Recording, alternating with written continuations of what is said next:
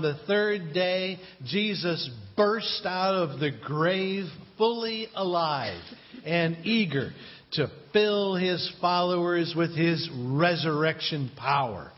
But history proves that Jesus' followers can be slow in receiving that resurrection power. In fact, the Easter account found in the Gospel of John, chapter 20, reveals how Jesus' resurrection followed with some of his followers rather slow to come alive. John chapter 20, beginning at verse 1. Early on the first day of the week, while it was still dark, Mary Magdalene went to the tomb and saw that the stone had been removed from the entrance. Mary stood outside the tomb crying and crying.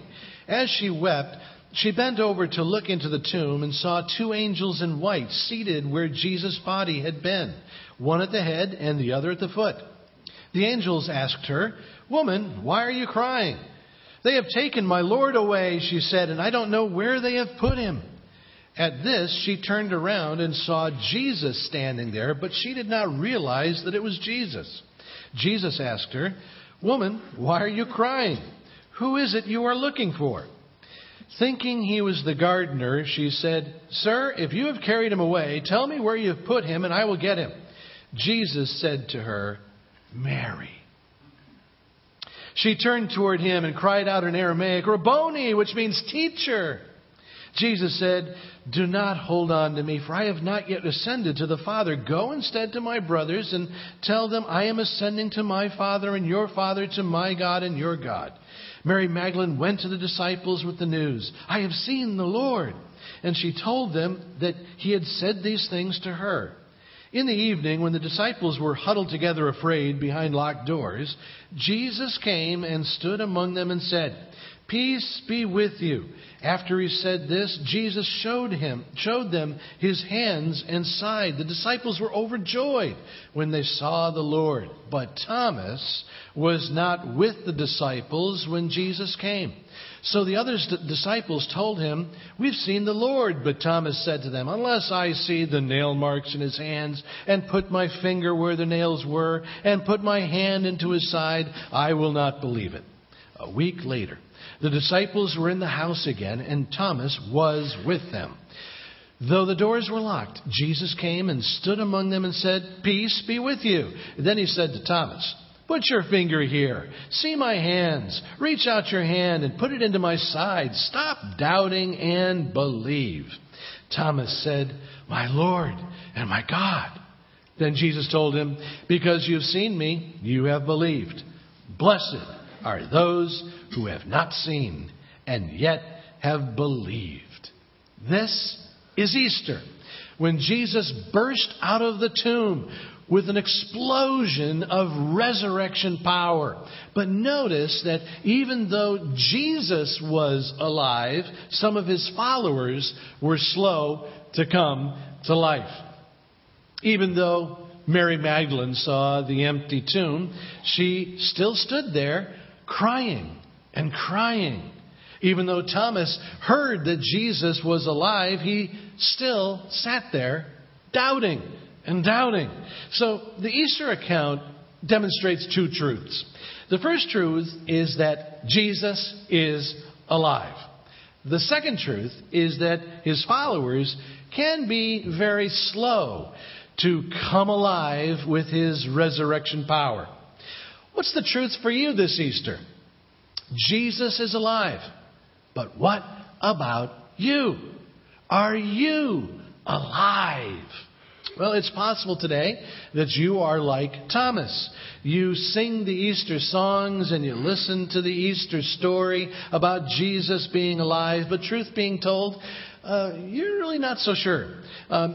You think that, well, maybe Easter is a nice tradition, but you're not so sure Jesus literally rose from the dead. You figure that, well, maybe the resurrection is a metaphor for the fact that Jesus is still alive in the hearts of his people, or that he's a symbol of the chance of hope in life. If this is where you are today, I challenge you to do what Thomas did. Do some first-hand investigation. Jesus invited Thomas to reach out his hand and do some hands-on research on the resurrection. And I challenge you to do the same. I know a guy who did this. He was educated at Yale down the street and became an investigative journalist for the Chicago Tribune. Lee Strobel considered himself an atheist who thought of Easter as a metaphor for fuzzy-minded Christians who would feel better just knowing that there was a little hope in life. But then Lee's thinking was blindsided when his wife became one of those fuzzy-minded Christians. Except that Lee knew that she was one of the smartest people he had ever known. Then another odd thing happened. Lee found that following Jesus really changed her life.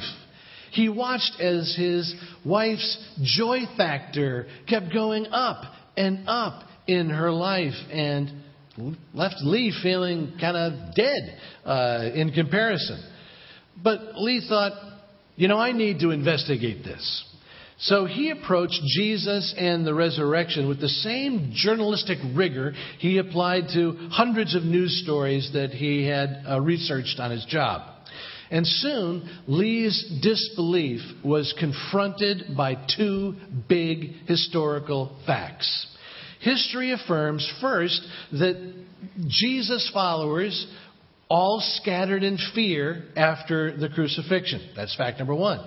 But fact number two, history affirms the fact that these same people were soon transformed into bold proclaimers who went everywhere declaring that Jesus was alive. And Lee scratched his head over this question. If Jesus stayed dead and the disciples knew it, why were the disciples willing to face imprisonment and suffering and death for what they knew was a lie? Nobody chooses to be executed for a metaphor. Nobody dies for what they know to be a lie. Anyway, 2 years after starting his investigation, one day, Lee Strobel pushed aside all his research, fell on his knees, and asked the risen Jesus to fill him with the same resurrection power he saw in his wife. And I'm not saying that this is going to happen to you, but if you're a Thomas, I challenge you to do what Thomas did and reach out your hand toward Jesus and do some first-hand research. Lee Strobel published his research in a book he entitled A Case for Easter. And if you're seeking answers today, and you're here in Fairfield, not in our Long Ridge campus, would you please stop by the Guest Connections booth, and we'll give you a copy of this book, A Case for Easter. And maybe, just maybe, after some first-hand research, just like Thomas, you'll come alive in Jesus and His resurrection power. But maybe you're saying, I'm no doubting Thomas. I'm a follower of Jesus. Well, so was Mary Magdalene. But she was quite slow to receive the power of the resurrection. Jesus was alive, but Mary stood there crying. First, the angels asked Mary, "Why are you crying?" And then in a comic twist, Jesus himself asks Mary, "Why are you crying?" And thinking he is the gardener, Mary says, "I'm crying because Jesus is not here." And this is when she came alive. The moment that changed her was the moment when the risen Jesus spoke her name. Jesus said, "Mary." And when Jesus whispered her name, Mary finally had her Easter, When Jesus whispered her name, Mary finally received resurrection power. When Jesus whispered her name, Mary finally stopped crying and started coming alive. On this Easter, Jesus asks you the same question he asked Mary on the first Easter. Why are you crying? And I know you're not crying on the outside, but it's on the inside I'm talking about. And the one who sees parts of you that no one else sees asks, why are you crying? Because inside you're crying tears of worry and fear and hopelessness.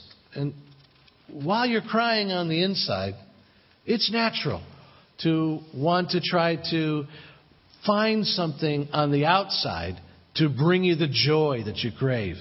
When you're crying inside, you turn to external relationships and money and possessions, but it doesn't work. One day, a woman bought a parrot and brought it home. After a day or two, she noticed that the parrot didn't do anything. And so she went back to the pet store and complained how the parrot didn't talk and didn't sing.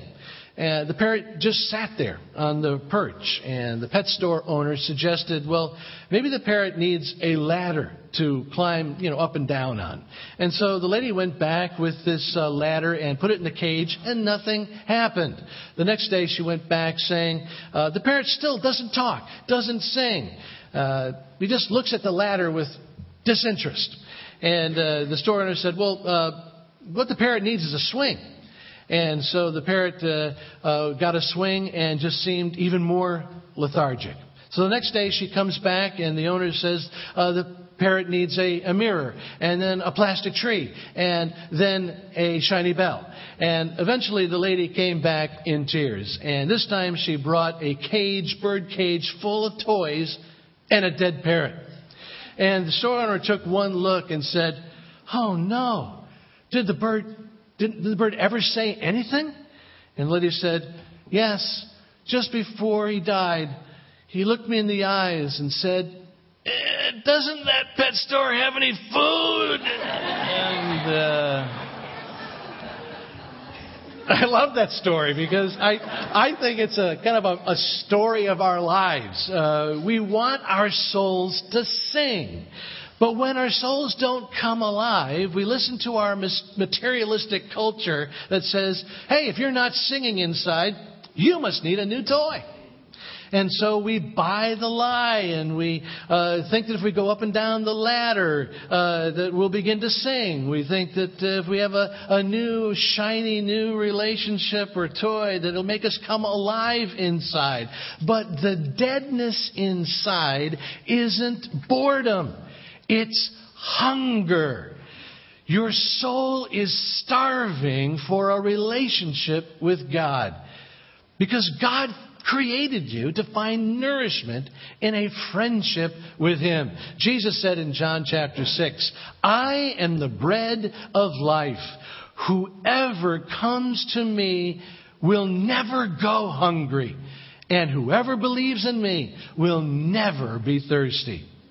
So stop crying inside and come alive with the bread of life. Mary kept saying, I'm crying because Jesus isn't here, when Jesus was standing right beside her. Mary was drowsy to Jesus' presence until Jesus whispered her name. Thomas came alive through first-hand research. Mary came alive when Jesus spoke her name in a personal whisper. And if you listen, the risen Jesus is whispering your name right now. Jesus whispers your name because He wants you to experience His resurrection in a personal way. He wants you to personally wake up to His thrilling presence in your life so that you come alive with His resurrection power Power to break the chains of guilt from your past. Power to break the bonds of bitterness. Power so that you're free from anger and addiction and fearful ways. Power to stop crying on the inside and start singing inside. Singing because your lost dreams are found. Singing because your empty life is now full of His living presence. Singing because Jesus defeated death for you and because He is alive.